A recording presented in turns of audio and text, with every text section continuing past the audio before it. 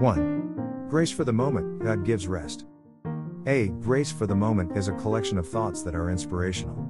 They are intended to encourage, to give hope, and to inspire the viewers. B. Reading a thought can change the way you think about something. 2. Scripture verse. I. Matthew 11:30 New Century Version, NCV. 30 The burden that I ask you to accept is easy, the load I give you to carry is light. 3. Thoughts. A. Paul had an interesting observation about the way we treat people. He said it about marriage, but the principle applies in any relationship. The man who loves his wife loves himself, Ephesians 5:28. There is a correlation between the way you feel about yourself and the way you feel about others. If you are at peace with yourself, if you like yourself, you will get along with others.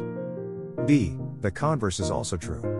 If you don't like yourself, if you are ashamed, embarrassed, or angry, other people are going to know it. C. Which takes us to the question, how does a person get relief? D. Come to me, all of you who are tired and have heavy loads, and I will give you rest, Matthew 11:28. E. Jesus says he is the solution for weariness of soul.